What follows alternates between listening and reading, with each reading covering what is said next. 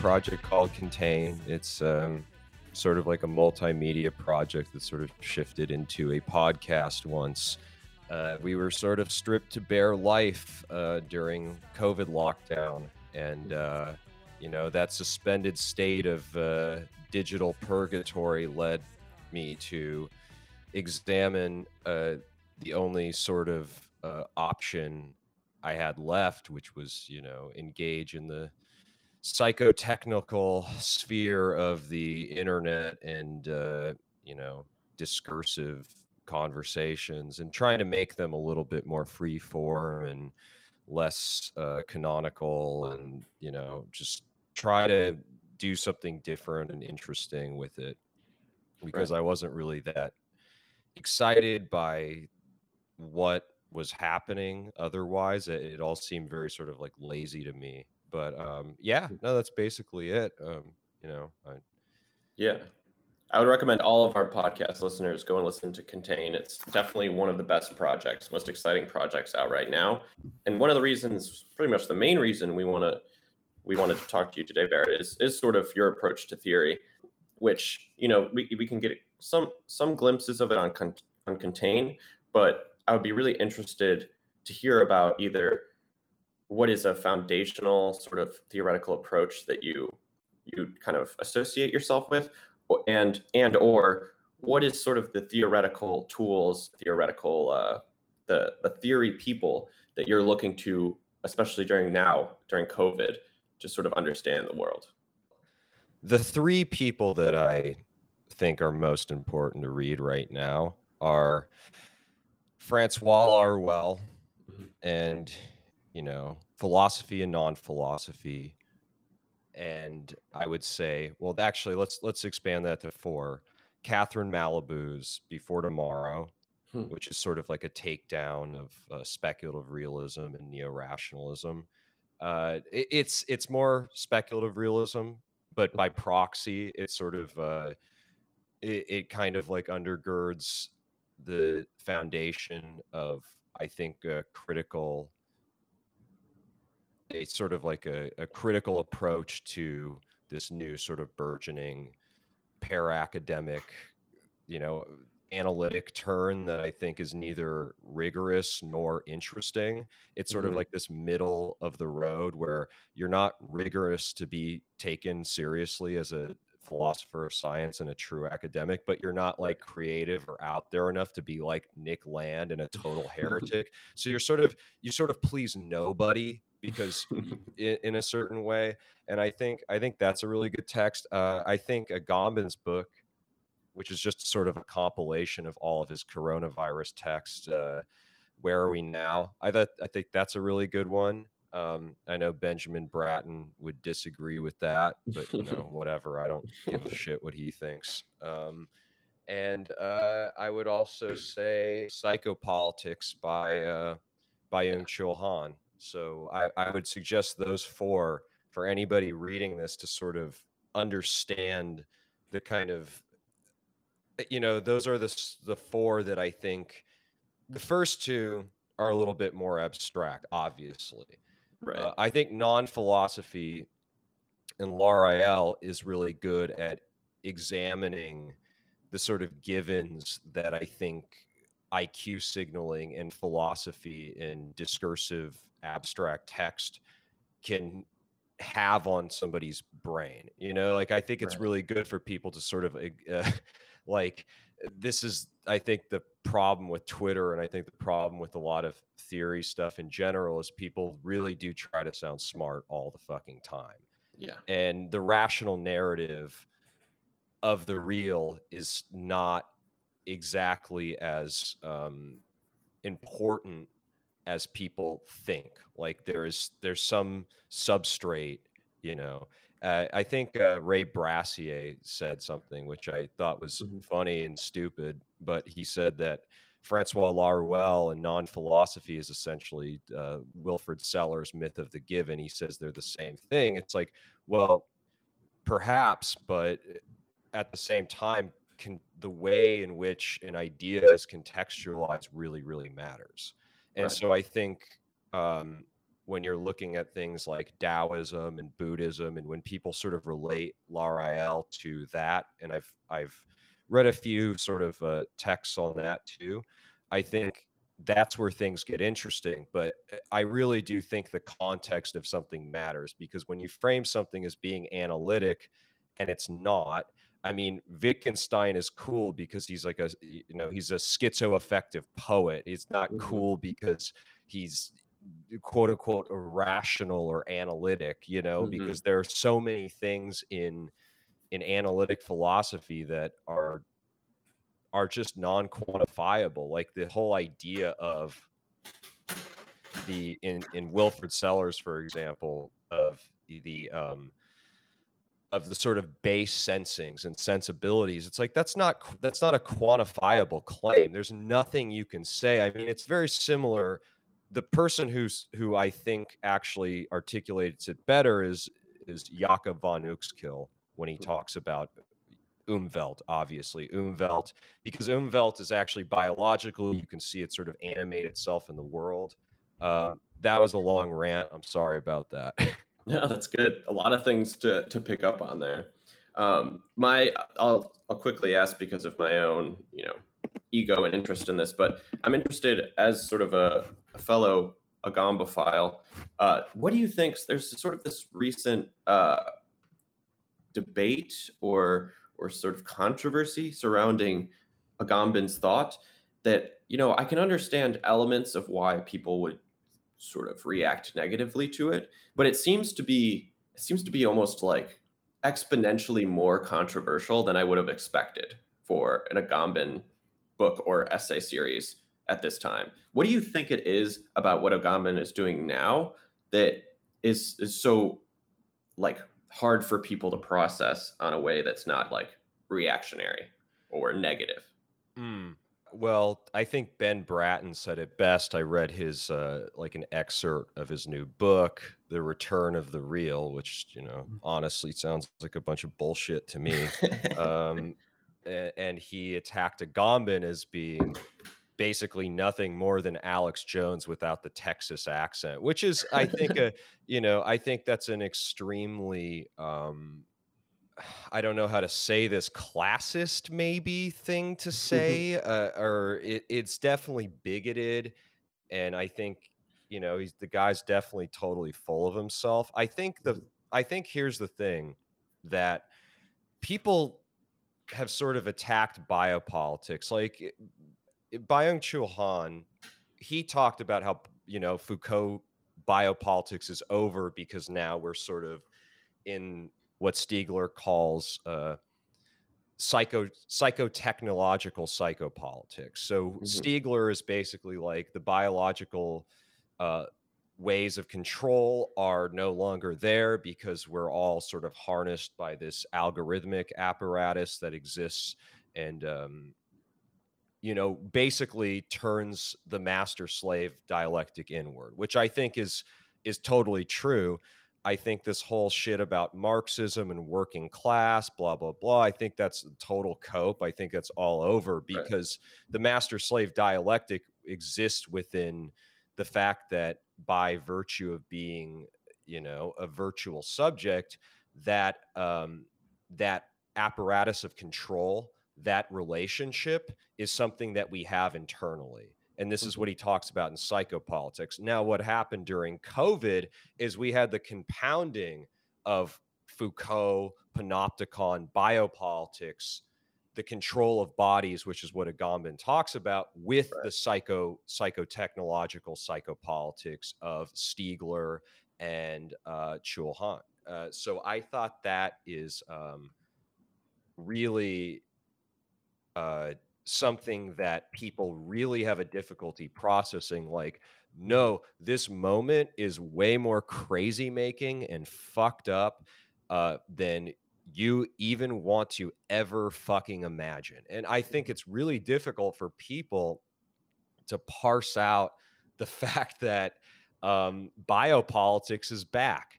And Mhm. yeah, maybe like you shouldn't deny the deep state. And maybe Alex Jones did get a lot of shit right. And maybe Agamben gets things right. And I just think people, they chalk him up to this sort of like mystical conspiracy theorist who talks about, because he talks a lot about like the human soul, and it's very in this kind of like neo-Hegelian discourse. It's very like it's very like heretical to think of that a human possesses any soul outside of like world spirit or Geist or whatever, like Right. because everyone's so.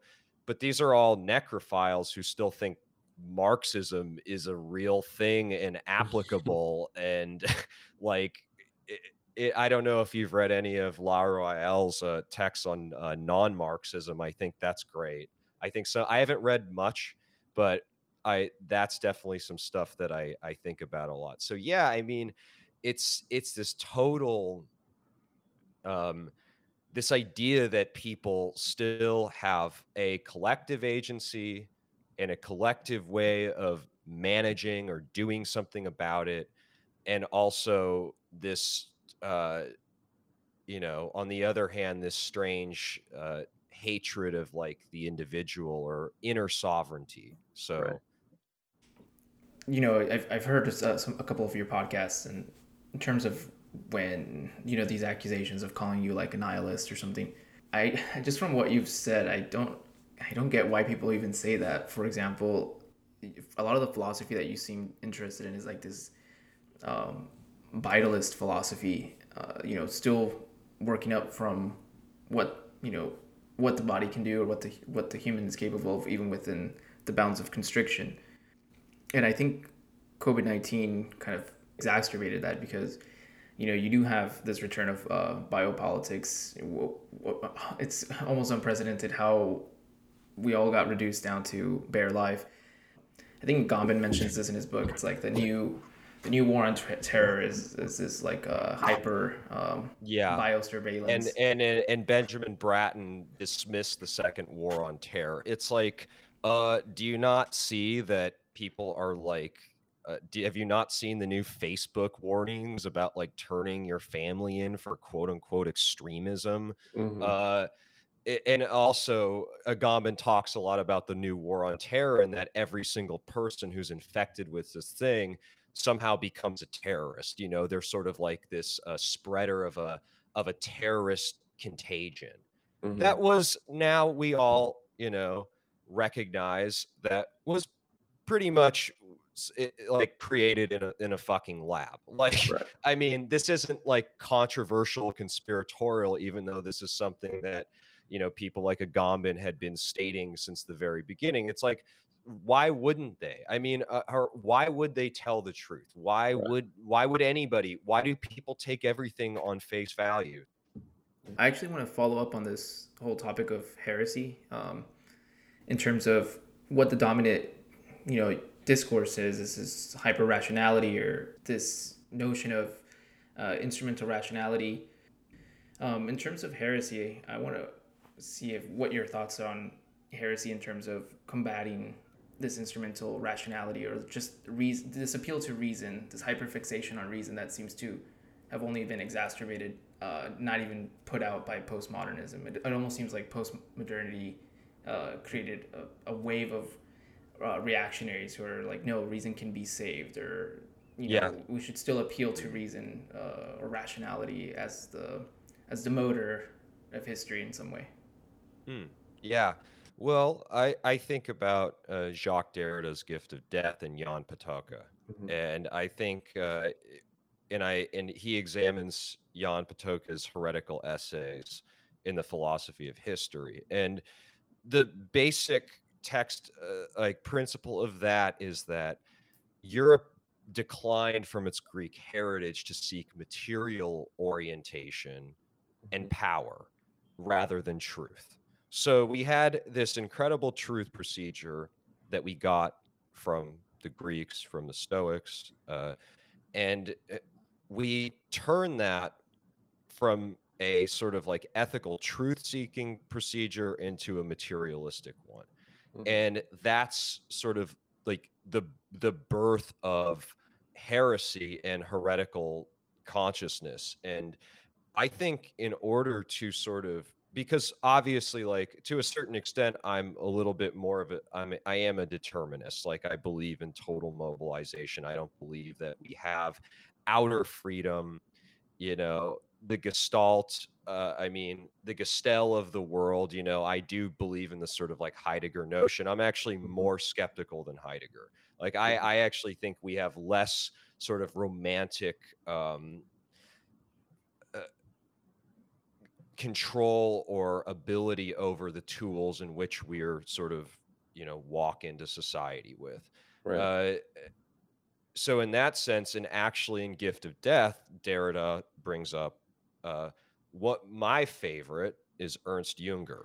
And Ernst Jünger is a complete machinic autonomist. I mean, he talks about the complete death of metaphysics. And he talks, and it brings up actually a lot of passages of Storm and Steel. So people don't understand how base Derrida was. I think people give him I think people give Jacques Derrida a very bad rap. And I think they give Paul de Man a bad rap too, not just because, he was a Dutch Nazi at one point who just robbed a bunch of people and was a horrible father. And he was a piece of shit. Like, obviously, Paul de Man, the deconstructionist, bad guy, whatever. Yeah. But I think, and this is something I think is really important. This kind of goes with my whole finance punk post cringe thing, is the way to sort of become the anarch in the Junger sense, to be the sort of inner sovereign, because there's nothing you can do to control the gestel of existence. Because I think he talks about this on mobilization. He says, metaphysics died. This kind of like chivalry or romance died in World War I, when Germany showed up to war and they were on horses with, they had swords and stuff like that. And then Britain showed up and they had machine guns. So all of their sort of like Germanic romantic fantasies about, chivalry and, it all went out the window when they got leveled by a British machine gun, which in a lot of ways, like, that sort of death crush of World War I, really created the sort of like nihilism of Nazism. It sort of lent itself to that. So that's sort of like a negative heretical way of dealing with the metaphysics, with a sort of like new metaphysical or post metaphysical reality of that time. And and Byung-Chul Han, he talks about the need to elevate heretical consciousness. And I think that in order for somebody to be free, to be what you want to call like a free thinker or something like that, you almost have to be seen as a complete idiot or a retard. I really do believe that that the only sort of way out of this sort of neoliberal thing is to see it as a game, to see it as a joke, to elevate your heretical consciousness, to say things that you cannot say. I mean, Foucault talks a lot about this too. And I think Agamben is just sort of, he says a lot of things that people find to be heretical, because he is against the scientific community in a lot of ways. He actually claims that one of the things he says that I thought was really, really actually prescient was that, in the West, you had three religions. You have Christianity, you have science, and you have capitalism. Now, they used Carl Schmitt, the Nazi jurist, state of exception. I love how he equates like Fauci to being a Nazi. It's amazing. To basically elevate scientism as the new dominant religion over neoliberalism and Christianity. So all of this stuff. So when you see all the signs like science is real, love is love, and all this sort of like nonsense crap. And Fauci says, he's like, when you attack me, you attack the scientific process itself. I mean, like, can't we all agree that this is just corrupt bullshit? This is like the Catholic Church, Right. before the Lutheran Reformation. I don't see any difference. I mean, the natural sciences had more advances under fucking Catholicism than they do now. Hmm. Like, it's a joke. So how are people pretending that this quote unquote thing called reason doesn't have its own maniacal, just crazy thing that's driving it? I think you can even tie that to kind of what's going on now. There's this new hegemony of science, and I think science has really reached a point in sort of the Hegelian historical sense of how religions move from a natural religion to the positive institutions that then begin to constrain the naturalness of the religion. I think scientists are basically at that phase where there's too many positive institutions, there's too many positive sort of categories and ways of approaching knowledge, that something like, say, a UFO is so incomprehensibly heretical to the scientific community because there's no real way to account for them under the current positive structures, right? I think you're right to say, like, science is basically a more successful Christianity as of right now. It still has its ability to capture the entirety of knowledge under its sort of in Heideggerian architecture. And I wonder, do you think science will, one, continue along this path, become increasingly more institutionalized, and just say, hey, these things don't exist, and we're not going to deal with them? Or a second route where science says, okay, we may have gotten some things wrong, but we're just going to go back and we're going to change some of these positive identifiers. We're going to change the way that we approach these specific principles. Or three, and what I think they'll do, which is just say, hey, this stuff, or I guess three would just be to completely let something like an alien or some sort of anomalous scientific node kind of completely deconstruct science itself in almost like a Derridian deconstructionist way. I tend to think that it's the first one, that basically science is just going to, for as long as possible, say, we can't deal with this stuff. It doesn't exist, and it doesn't work within our bounds, within our architecture of knowledge. Yeah, I agree with you on that. I don't think science is any way of, at this point, because again, it's so closely tied to power. Right. It's like if you have that hegemony, Hmm. it's going to keep going. It's like the sort of, mm, and I would say this is something that I think about, and I think this is sort of an example. You have sort of like two competing postmodern temporalities. And I think one is a good kind and one is a very bad kind. And I think that you have one that's the sort of expansion of anthropocentric modernism, Hmm. which I think that the scientific community is one that is expanding. So when people talk about, which is almost like a stagnant postmodernism, it's not about it's not about polysemy. It's not about the sort of permutations of language. It's more about creating these sort of stagnant binary categories of, that are actually very conservative outsets of the just sort of endless expansion of modernism. And then you have a different kind of like heretical positive postmodernism that acts as like the psychopomp or the jester or the hyoka, which is basically the heretical consciousness that's supposed to undergird the absurdity of this ever expanding modernist project. So Right. this is kind of like what I found to be the beauty of Trump, is that he was able to sort of play the fool or the retard or the idiot as a Hmm. way to sort of engage these kind of reactions to break down the arguments of the ever expanding modernist project. And I Right. and I think that now we don't have anybody to do that, so we all have to sort of engender this strange mix of heretical consciousness. And one way to do that is to sort of accept that the inner dialectical struggle of being both master and slave within our own enterprise, and also to, say things that are wrong and do them in this completely flippant, unabashed way so that we can sort of create a true, because science obviously is obsessed with, and the neo-rationalists are obsessed with counterfactuals. Their whole project is basically, well, when I wrote Intelligence and Spirit, it could be seen as a counterfactual that could be a lapdog for the scientific community. Yeah, bullshit. If anything, what's going to take place is the elevation of heretical consciousness is going to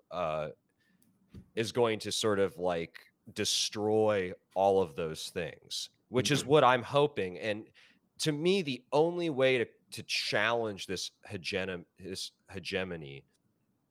is to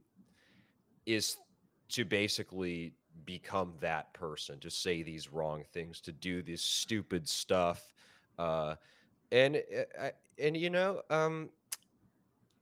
actually Guattari, he talked a little bit about that in some of his private notebooks, like the need to say stupid shit. So he would just write like poo-poo shit, blah, blah, blah, just a bunch of nonsense.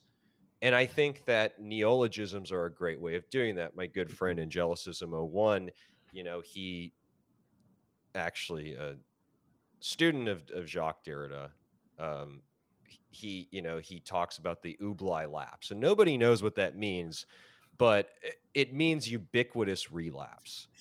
And I think, and it's a made up word. And I think ubiquitous relapse is a great way to sort of, or Ublai lapse is a great way to sort of explain this sort of ubiquitous relapsing, never-ending modernist project that goes everywhere from like Rachel Maddow to whatever. It's like all these people are focused on this hyper modernism that is just, I think, incredibly stupid, because never do these people question, do my values have any value? And this is kind of where I get into my own sort of nihilism, because that's what Mitchell Heisman, I think the greatest nihilist of the 21st century, said. He's like, maybe you should take a step back and question, do my values have any value? And that's basically it. So I'm interested in that, and I'm interested in this sort of the possibility of what I see as a heretical counter apparatus. The prevalence of that counter apparatus to me seems powerful in that it puts fear into the right people, that it puts fear into the apparatus more than I thought it would, so to speak. It's heretical even more than I consider it to be heretical, right? I think it's something definitely way heretical, way outside of the bounds of sort of the current way we go about knowledge. But it's clear that any heresy away from these so-called truth processes that we hold dear in neoliberal society, any heretical movement for that is considered a major threat to the overall well-being of the system. Could you expand on that a little bit more? Right. Yeah. So basically, I'm interested to see. I see in what I'll call the counter apparatus, in what you see in sort of like the rise of heresy. I think that the rise of heresy is something that's happening more prevalently than it's happened in the past. But also, to me, it seems like heresy is creating more fear in the structures of power and the powers that be than it probably should. That thinking something wrong seems to scare power more than it probably should, is basically what I'm saying. Yeah. Well, that's the hilarious thing. It's like when you have anonymous frog Twitter accounts, shit posting. I mean, come on, like that's not, that's not anything to really, worry about. I mean, it's all just a funny art project, and but at the same time, what scares them most is the psychological disposition to them. I think the thing that is sort of like reflected most is the fact that in that sort of fear is the fact that people are clearly see what they do as a joke, which is Right. sort of like a fear of narcissism. It's a narcissistic injury. So when people see somebody shit posting or saying something stupid or acting unruly, making weird heretical art, engaging in strange conversations, it doesn't threaten their power, but it threatens the sort of specter of power that they have over, you know, or the colonization of inner life that they also want to, you know, hold on to.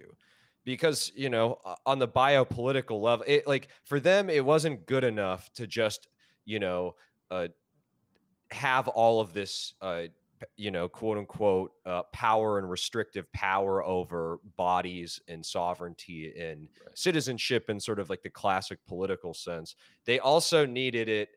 They also needed to colonize the inner experience. Right. And I think that is one that is sort of foundationally born of, you know, obsessive compulsive disorders before the 1950s, as you know, and actually Bernard Stiegler talks a little bit about this, is, you know, and this is where I think he sort of, he didn't really mention too much of social media, but when he talks about, you know, the advent of television, it sort of created this new inner neuroses, this new sort of like psychotic inner neurotic experience where people used to have things like obsessive compulsive disorder, like neurotic disorders before television became like this ubiquitous thing, and the technical image was real and manifested itself as this mainstay in all of our lives.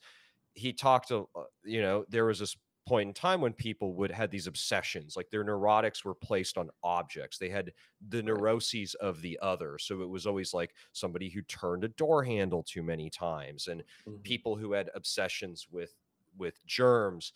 But as these technical images came to dominate our lives and became, you know, affixed, and we became so reflected within these kind of layers of generativity that are being constantly thrusted upon us, that neuroses turned inside. So the only way to have complete control is to colonize the inner experience through the psychopolitical, technological apparatus. Right.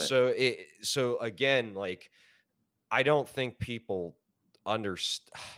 We all feel it, right? We all feel fucking burnt out. Like, I feel burnt out all the time. Like, I'm just sort of, you know, I'm just kind of like trying to work my way through it. And that's kind of the best we can do. But it is a really, I think, difficult time for people. And so I try to have a little bit of empathy for everybody, because it really is unprecedented, you know? Right. Yeah. And I think what you were just saying is why you, me, and probably Cute as well have this interest in Gestalt, have this interest in what technological inframing in the Heideggerian sense is doing to us now, which I think it's changing rather rapidly. But there's another element to it that I can't quite synthesize with technological inframing, but that I think of it as sort of a Lacanian problem. In Lacan says, you know, there's many mirrors around, right? And there really is. In today's modern technology, it's not just the techne of how we sort of go about the world, it's how we see ourselves. And it's becoming increasingly important, the sort of Lacanian imaginary self. Like, for example, I have like a 2-3-year-old cousin who, you know, they watch YouTube videos all day.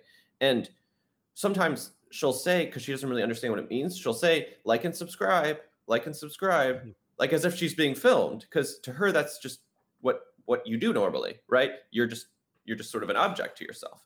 And it seems like the mirrors are changing in a way that, you know, like you're saying, it used to be literally the Lacanian mirror. You see yourself in the mirror and you identify, right? Yeah. Now it's a very abstract identification. It's an identification with yourself through the view of not just another, but of everybody else, right? Everybody else. So I'm interested, what do you see in terms of the changes in technology, especially as regards to how we view ourselves? How do you see that sort of playing out going forward, especially with these sort of new technologies? Well, this is kind of why I'm mostly fascinated with this sort of like, Zoomer art thought kind of way of going about and using the. Now, I'm not saying that in a sort of like derogatory sense. I'm saying that almost in a good sense. That's something that I seek as being from somebody, I'm a millennial. I had one, I was raised in one temporality, which is, sort of like pre-internet, stagnant technical images, and the techne was very much associated with television and this kind of like, programmed media versus the media of limitless choice. And I think that the sort of limitless choice, the sort of like we sort of actually, there was a negative in systems of closed control, and this is in the Deleuze and Foucault essay on control society. Violence was associated with negativity, like in systems of before the sort of control systems, all violence was seen through like a negative apparatus. But what about the violence of the positive? What about the violence of the self-optimization for likes, for emotional positivity, which is the whole thing with like SJWs and snowflakes and people who sort of prioritize this kind of like this emotive, and this isn't something like feeling, because I think vibe discourse and I think feeling and talking about feelings is a lot different than emotions, because emotions are fleeting. But feelings and vibes relate to things that are different, like atmosphere. I think atmosphere is a great way to sort of changing the atmosphere is a great way to sort of combat this this sort of like hyper obsession with emotional stimulation or positive emotional violence. Right. And to me, we're in this such a strange time because people are talking about like and subscribe, but we don't have a way to decouple ourselves from this constant process of needing to self-optimize ourselves for the immaterial neoliberal world. This is this is why rationalism and materialism doesn't work, because most of our production is through immaterialism. And yes, I understand people are manufacturing steel. I understand that manufacturing isn't completely dead, but those people are on social media too. They're willing participants in this experiment as well. Anytime you post anything about your family, so sure, you may not be trying to be a social media influencer. You may not try to be somebody who's trying to have like any sort of sway, cultural sway within this, but you're still locked into this thing. So on some level,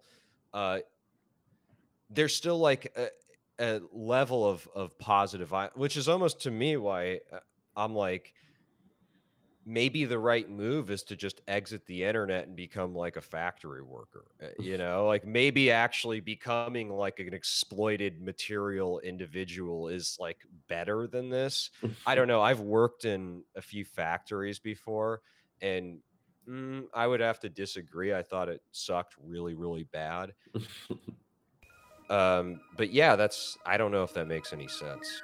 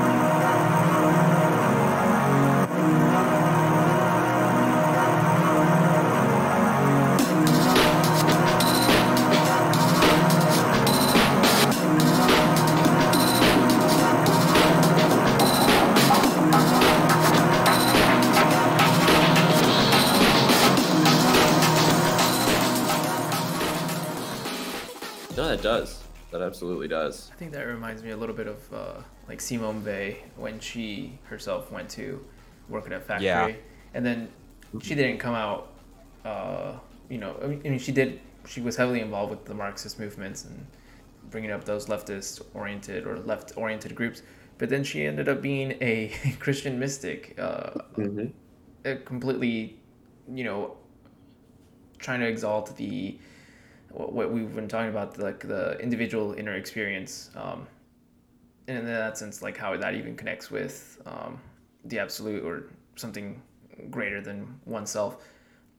I have a quick question that I wanted to bring up for you, Barrett. In terms of these two spheres that we've been talking about, you mentioned it, the optimization of the individual towards, let's just call it like hypermedia. How do you see that and this almost inescapable temptation to create a brand for oneself by fighting this optimization or fighting this neoliberal hegemony? It's really easy to start developing or being captured by the neoliberal rationality and then start creating a brand. You start, I mean, I feel like this is maybe just from personal experience, but I think to some extent we've all have experienced this. If you spend any time on social media, you start being corrosive towards these institutions. You post things that people like, and then you realize, oh, well, people like these kind of posts, and then you start presenting more of that content, and over time you become more and more like a brand. So how do you escape this almost inevitable temptation towards building up your identity through the gaze of others? Well, this is actually something that I sort of plotted out when I started the Contain project. Is I was going to remove myself from my productive digital output as much as possible. So I don't really include pictures of myself. I'll never do video. Obviously, I have my own pictures in my own personal Instagram or whatever. And I think the way you do it is honestly to be cognizant and aware of it and accept it. Like I never have any notifications on. I don't do notifications. I don't like seeing likes pour in. It feels like somebody is taking a scissor and snipping off a part of my scrotum. I feel that positive violence very deeply. Like there is a violence to it that I feel. And so I don't do notifications. I turn all my notifications off. I don't like seeing what people have to say in the group chats. I don't care about that. Like I don't care about the likes that people are giving me. Obviously, you want ideas to gain influence, but I don't want to see the likes pour in. I don't want to do that. I have no interest in that. And I have no interest in, gaining influence, because the problem with Twitter is people shoot their load. Right. They give all their best ideas away to this thing that absolutely does not give a fuck about them, thinking that they can sort of jack into this reward system that is completely non-existent. It is completely unrewarding. So this is why you see people who start long format creative projects based off the fact that they had a few hot takes that got them like a few thousand followers on social media. I decided I was going to start something without a following, and I wasn't going to follow 1 million people, and I wasn't going to jack into this reward system, and I wasn't going to play this fucking stupid popularity game. And I see people with fucking 60,000 followers on Twitter or whatever, and they can't get fucking anybody listening or subscribing to their shit because they've shot their fucking load because they think that somehow these things transition. I also have 10 years as a touring musician, and I've made albums and I've done things, and I was completely off of social media. Like I was like, the bands I play in, they have social media accounts. Why do I need to post anything? So I was really late to the game. I didn't get an Instagram until I think 2015, 2016 or something. I didn't really get a Twitter account until March of last year. Like, I've been somebody who is very hesitant and resistant to social media, but at the same time, I'm very interested in trends. So like, I've always been a lurker. Like, I've always lurked, but I never participated. And I think the way to do it is to start by doing something without the need to piggyback off of this reward system, off of this neoliberal positive reward system that rewards things, doing things positively instantly, and be consistent. I think if you're consistent enough, it starts doing the work for you. Like, I didn't want to do anything. Like, a lot of people also start creative projects off of meme accounts. I'm really against that too. I also don't think it's successful. I think it will backfire in the end because again, you've already given all of your data away to, and this is a critique, and Angelicism 01 had this great critique of the whole network spirituality movement. No, we actually need Urbit. We need closed systems we need selective communities. Yeah. We need actually, as the internet's gone bigger, it's actually gotten smaller too, because it's cultivated this sort of receptive burnout and this actually like really different civilizational strata between millennials and Zoomers and boomers and all this stuff. Like, the biggest existence in terms of gap has nothing to do with race or anything like that, which is why racism is so stupid. It really had the generalization, that has a lot more to do with it. That's the bigger war, I think, between people, is the war of how many layers of reality can you synthesize based on how mediated you are to these technological apparatus. That's where the whole I think that's where the actual sort of battle lies. I think of it, I agree with that completely. And I kind of think of it as a new Luddism, but not like a Luddism in the technical sense of being against technology, but maybe a psychotechnical Luddism of not engaging or plugging yourself into these feedback loops. And I think of it as like the internet's whole thing is like everything's open, everything's here, everybody's information is just out in the open. This Luddism, like you're saying, understands that technology has consequences on like the human spirit itself, that maybe you want closed systems. You know what I mean? Maybe you want, less information out there. Maybe you want more privacy.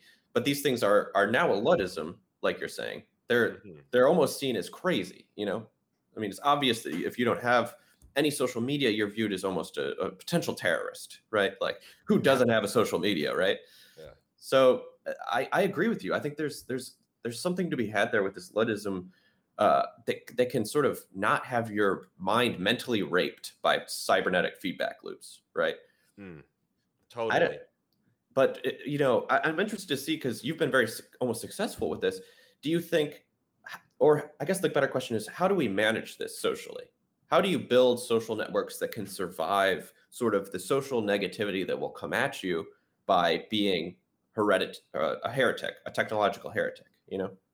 Well, I've had a lot of people, come after me, which is funny. I mean, I've said a lot of things that you should not say. I mean, in the Trump era, I was very outspoken about a lot of things that people did not like at that time, which, I think proved to be real, that fascism was not coming from that side of things. Right.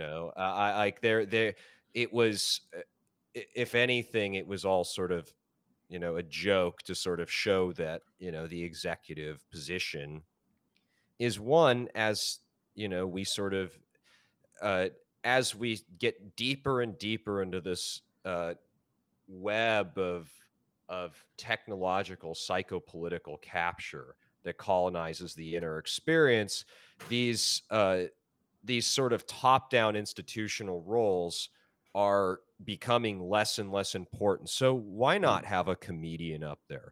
Why not Right. have Chief Keef as president? Like, fuck it, seriously. Like, Yeah. I don't understand, because I think that there's a beauty and a genius to both Trump and Chief Keef.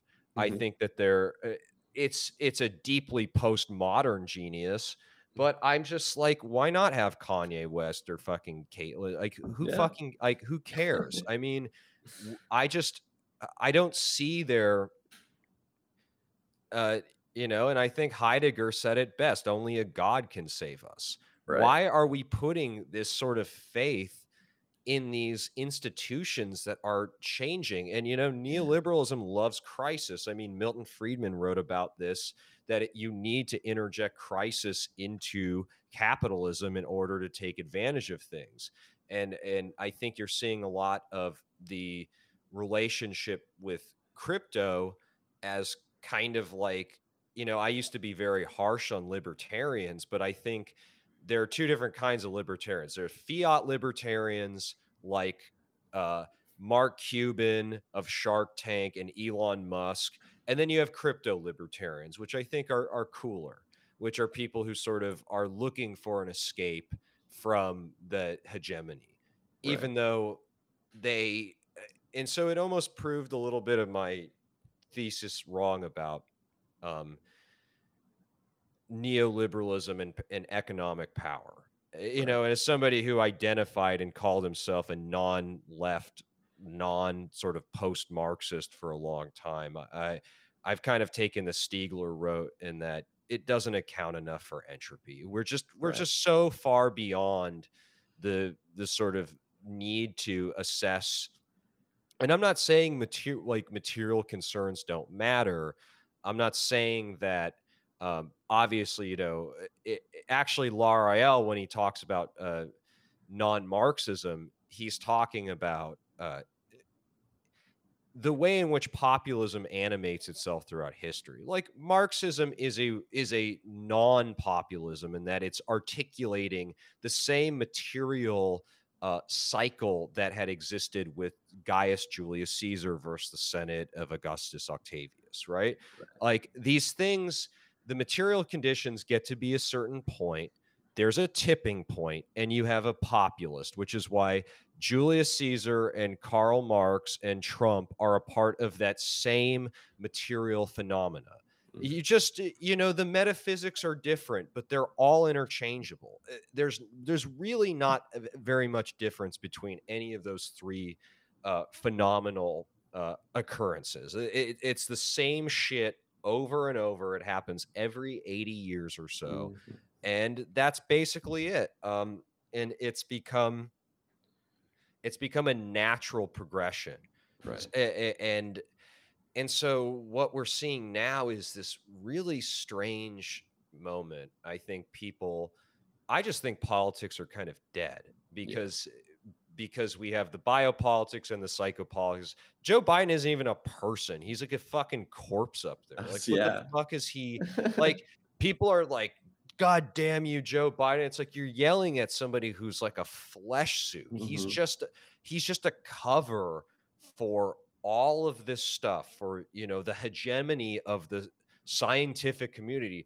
The WHO and Peter Daszak and fucking Anthony Fauci did way more to fuck up your life than any president ever could. I mean, seriously. Like, when you have absolute power, you don't need to lie to people anymore. You just kind of like change the narrative whenever you see fit. So the whole thing is, because the face looks different, because the specter isn't real, because the other is relinquished, you now have the ability to change narratives whenever you want to. So Joe Biden goes, it was made in a lab, or whoever goes, it was made in a lab.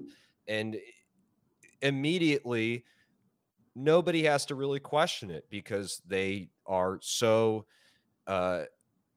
because they don't have any sort of like, way in which to sort of actually reflect that maybe they can't decouple the image from the logos at all. Like there's no Right. way to do that for most people. They can't, because I mean, they were prepped for this for, I mean, a year. I mean, what is it going to do to your brain to be locked down, to be listening to these fucking people, and then somehow like you're able to just kind of like, you know, think, you know, historically in some Right. sort of meaningful way when it's kind of like this last year is like a really bad girlfriend who was a DSM-4 psychopath who did everything they could. They came into your life, they rearranged it, and then they left you and they like fucked some other guy. And so you're sort of picking up the fragments of reality again and trying to put them back together because you know your entire life had been recategorized and reoriented for you. So I try to have a little bit of empathy for the Right. people who are just kind of, you know, not haven't really figured this out yet. Now for the people who have and are doing it in bad faith, like when we talk about the neo-rationalists and their sort of idealism, I think the thing that makes me so angry is the fact that they do know better. They know better, but let's look at the institutions that fund these people. You Right. have Hauser and Wirth, you have the new museum, you have all of these art world adjacent institutions that fund the sort of, you know, para academia movement. Right. I mean, look who funds Benjamin Bratt. I mean, come on, look where his fucking money comes from. And then he gets into UC San Diego, which is, you know, famously home of another person who should have known better, Herbert Marcuse. Mm-hmm. I mean, like, this isn't difficult stuff if you sort of rode the tiger and undertook this sort of process to try to make sense of the present. And Agamben talks about like how fake philosophers talk a lot about the past, they talk a lot about Mm-hmm. the future. The neo-rationalists are fake because they're fixated on the future.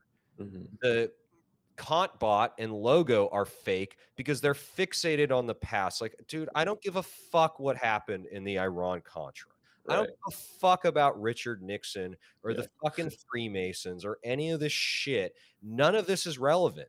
It's Yeah. completely irrelevant. It's cope because they don't want to take the rigorous task to assess the present. And so you Right. can say, oh, yeah, I like Kajevi and Foucault and all these people are stupid. And Deleuze is nothing more than Tony Robbins. He's a self-help guru. But what are you doing to assess what's actually happening now? Right. Like, what do you, and I think the biggest problem is, and Derrida talks about the, you know, the need for reading and how are we reading now? Like, what are we doing to read the present? Right. Because a lot of people are engaging, and on the identity front, the whole trad right wing shit, that's a fucking market identity too. Right. I mean, like, don't get me wrong, there's some validity to, I think, you know, masculinity, and I do think that is important because you can't just discredit, you know, material biological nature. Like, so Right. I do really agree with some of that, but the whole like return and milk your fucking woman on a farm Right. and have your like this and that, I'm like, dude, we're not going back. Like Yeah. that's just some cope. Like I Right. just we're in a really weird time right now. Yeah. I think it's there's a major irony to what you were talking about in regards to like your opinions on Trump, or you know, the idea that the presidency is basically worthless these days, right? I agree with you. And so there's this paradoxical argument being made where people are like, oh, you can't have Trump in office because that's too sacred, that's too important a position, and he's going to screw it up. And then simultaneously, you have the fact that he can't really screw things up because there's a lack of power there, right? And the irony is, to get Trump out of power, like you said, they just put in a corpse, right? So the response to populism is to literally put sort of the end of history back, the dead neoliberal society back. We don't want something different. We want something that actually reiterates what Trump proved, that the executive branch is worthless, right? Is completely worthless. We just want somebody who is less animated, that's just a corpse there, so that we can think that the presidency is doing what they should, right? There's this weird phenomenon that I think ties to what Alexander Dugin says about the end of history, where he says it's not that history is ending, right? It's not that these things actually happened. It's that liberalism wants you to believe that. It wants the end of history on its own terms, right? It wants to say, look, the competition is over. It's over. Put a bunch of dead guys in power, and then we have the rest of this figured out, right? It kind of brings up this paradox of, is there a way to counter a liberalism that just wants to be dead, right? That essentially is aiming for an NPC society, right? You can completely take the hits of populism on either side, right? It can take a Trump, it could take a Bernie, it could take a communist, and it would still be the end of history in a liberal society. That's an interesting point. I sort of take it a step further in that I'm more of actually sort of like a climate doomer. Yeah, I think the end of history will actually coincide with absolute total eclipse and extinction. I think that's the real end of history. I think this whole the sort of like Kojevian sense end of history, the Fukuyama thing, is strange because I think Dugin is incredibly underrated as a political philosopher. I think he's the greatest living political philosopher. I really do. But I also preface that with what Nick Land. He gets everything right, but he's on the wrong side. So I kind of agree with that. But I think he's probably our most interesting, creative political thinker. I really do. And I think he's looking at things. He gets called a fascist and this. Right. He gets called a postmodernist. He gets called a traditionalist. You know somebody's doing something right when he's just attacked from all these different sides. The right hate him because he's anti-racism. The left hate him because he's a fascist and a Russian and a this and a that. It's like, he's doing something cool when he just makes... To me, he's like a total great example of somebody who has embraced heretical consciousness, because he has just become the ultimate meme of like, to discredit him as the ultimate sort of like heretic that they just levy all these claims onto him. I think I'm like, all right, this is somebody who's doing something right because he's pissing off everybody. Right. Is he on not my side? Yeah, he's on Russia and China's side now. So, but no, I see what you're saying. It is the end of history on their own terms. But this is the problem, in that they don't understand that they have so much less power than they do, because again, they're still captured by this same sort of neoliberal immaterial enterprise that forces them into this inner indentured servitude that everybody else on fucking earth has to deal with. The cross of neoliberalism is something we all have to bear. So the sort of girl boss striver, trying to make their way up the corporate ladder. I mean, they incur a heavy cost for doing that as well. And this is why I'm not talking empathy in the sort of, touchy-feely, therapeutical 70s new age kind of way. But I do think that there needs to be some sort of clarity or understanding that these people are also they're self-optimizing, self-exploiting dolls within their own, within an ecosystem that they have way less control over, that they don't even fully understand themselves. So they're just idiots, but they're, at the same time, they still suffer, Right. Right, exactly. I think maybe like the last thing we can talk about before we wrap up is that, does that sound good, Cute? Are we Yeah, about an hour that's over? great. Yeah, yeah. Cool. I really want to ask, because we have similar views on this, and I'm very interested in your views on this, is the idea of finance going forward. I think finance actually has an incredible amount of potential. And I kind of agree with Leotard when he says that the stock market will be the battleground of the future. And obviously, Hmm. GameStop kind of gives us a glimpse of that. I Love that. personally Yeah. believe, yeah, that like when if we're gonna find new weapons, as Deleuze says, it's going to be financial instruments. That the rope that will hang the capitalists that they'll sell us will be volatility futures, in my opinion. Yeah. I'm really interested in your opinions on this, and maybe you can speak on whatever approach you find will be most salient. But what do you see as the potential for finance as a almost a revolutionary weapon going forward? I fully agree. I'm a little bit skeptical of Bitcoin. I think that there are some bad faith actors who have sort of centralized it, but I do have a lot of hope for decentralized finance, Yeah, for cryptography. When cryptography's been around forever. I mean, it's not like some new technological front that we've just sort of right, encryption. Uh, but I think encryption is going to be something. I think it's going to be the future. I really do, and I think it's going to be the new sort of revolutionary force, as you say, the new right, tool in which we fight uh, this with. So again, it's like you have the sort of neoliberal libertarians who are, you know, still going on and like I'm less interested in making money than I mhm, am the sort of philosophy behind Bitcoin. And I think, right, Land's writing on Bitcoin is incredible. And the people who say, "Oh, look at him. He literally thinks it solves the problem of space and time."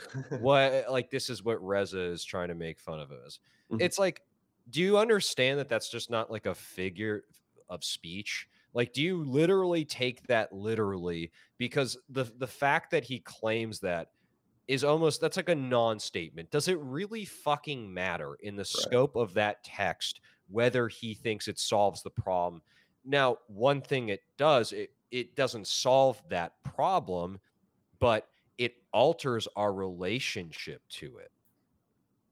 right, Because the ledger and the blockchain is a self perpetuating system in intelligence process. And Vincent Lee had a really really great comparison between Reza and Nick Land, and he completely destroys the neo rationalists. Like, how can you locate reason to the agent or the individual or the collective as something when there is there are entire intelligence processes with embedded truth procedures that exist in this world, mhm, regardless of your input or not, regardless of social input, regardless of uh, so these things are already here. I'm way more interested in how these things fundamentally change our relationships than I am necessarily like making lots of money. I mean, yeah, cool. It would be great to ball out and make lots of money. I don't that would think be that's nice. really in the cards for me too much. I mean, I've Mhm, been doing some stuff with decentralized, working with some people here and there though. So who knows? It might. I mean, uh, I definitely think that it it is really important to sort of look at these tools, and this is what makes these kind of uh, Hegelian liberals so angry, is that and I do consider Bratton and Reza to be liberal Hegelians. I yeah, really do. Again, because even though they claim to be communist or whatever, uh, they're still centering being on this predicated idea that being is only experienced through and this is in a lot of ways why Marxism is so conservative, right? Because right, it's still just a heavily anthropocentric 20th century modernist ideology. very much so. Like, why are we still talking about? Like, Right, sure, there's some good things. Like, come on, like let's not beat this horse too much. It's fucking dead, okay? And to me, it's like, why don't we cut out all the dead shit and focus on things that are present? And Right. and I think Deleuze, I really think people should read him. I think they should read Yeah. Simondon. I think they should read Bourdieu. I think the cyberneticists are people who are incredibly important to read. Bernard Right. Stiegler, another guy. Weird that he likes Ben Bratton. Yeah. That kind of weirded me out. But I do think people should check these guys out, and because they're Lyotard, another great example to just see where we're our relationship to these things. Because if we can understand our relationship to the things that we can't change, we can manage our relationship inside. And Right. and I think Ernst Jünger is such a great example of somebody when he talks about, like, the anarchist is somebody who rages against society until the straitjacket gets closer. You see Right. Antifa, right? Like, you see CHOP and all of these things. Like, but the anarchist is somebody who doesn't run away. He's not a forest fleer. He doesn't exit. He's somebody who radically, fundamentally, as a historian, understands his place within Techne, within the Gestell, within all of this stuff that you cannot change. And I do believe in the sort of that we can, through historical knowledge, radically and fundamentally alter our relationship and decolonize the inner experience. Right. Yeah, that's a great answer. Yeah, I think especially your thoughts on this and uh, on Techne, on Gestell, and on finance, I think is really sort of the bleeding edge for myself personally of what we should be thinking about theoretically. So I really appreciate you coming on the podcast. And I really encourage our listeners to check out Contain if they want to hear more of Barrett's thoughts. But I just want to say thanks for coming on. Q, Yeah. do you have any last questions? Yeah, thanks for coming on, Barrett. I've been a huge fan, and I really wanted to just sit down and discuss some of your ideas because I think they're really important and they really resonate with some of the stuff that me and Young are kind of working on. Yeah. I guess my final question would be, given that we like to present this podcast as a neo-vitalist project, what would you want someone listening to you, what would your last comment be of what they should take away and what they can do in terms of, not to be cheesy like praxis, but like what can you still do? What opportunities can you still take that that you want people to walk away with? I would just embrace the moment, and I would do everything you can to walk through the fire. And I think in the question of vitalism and becoming, I think is, I'm a vitalist. I'm an unabashed Nietzschean, Spinozist, Deleuze guy. Even though I've gotten a little bit more pessimistic when I've gotten more into Heidegger and and Derrida. So that kind of it's not a pessimism. It's just a way in which not only do we sort of, the way to, I think, optimize yourself in un-neoliberal way and to reaffirm your vitalism is to decolonize yourself from this psychotechnical influence. I think the way to do it is to engage, but also cleanse yourself from that. And I think to do that, turn off your notifications, engage and start a creative project, but don't don't piggyback it off of any of this crap. Like, you just do it, just do anything and don't care, and just be finance punk, get into the theories behind cryptography, don't live in the past, like just see what's around us and see what we can actually do now to sort of, I guess you would say, reinvent the future away from this kind of liberal Hegelian dystopia that they want us to sort of live in. And, I mean, I think that's the best way to do it. It's not, go outside, drink probiotics, work out. That's all good stuff for your mind. It's good stuff for your body. A lot of that stuff still applies.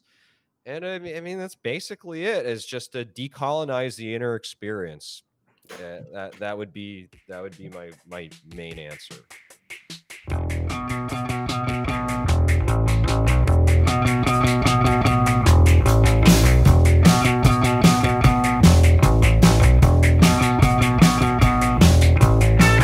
Many years have passed, but you're still charming. Rose falling and exploding. You can't save the world on your own.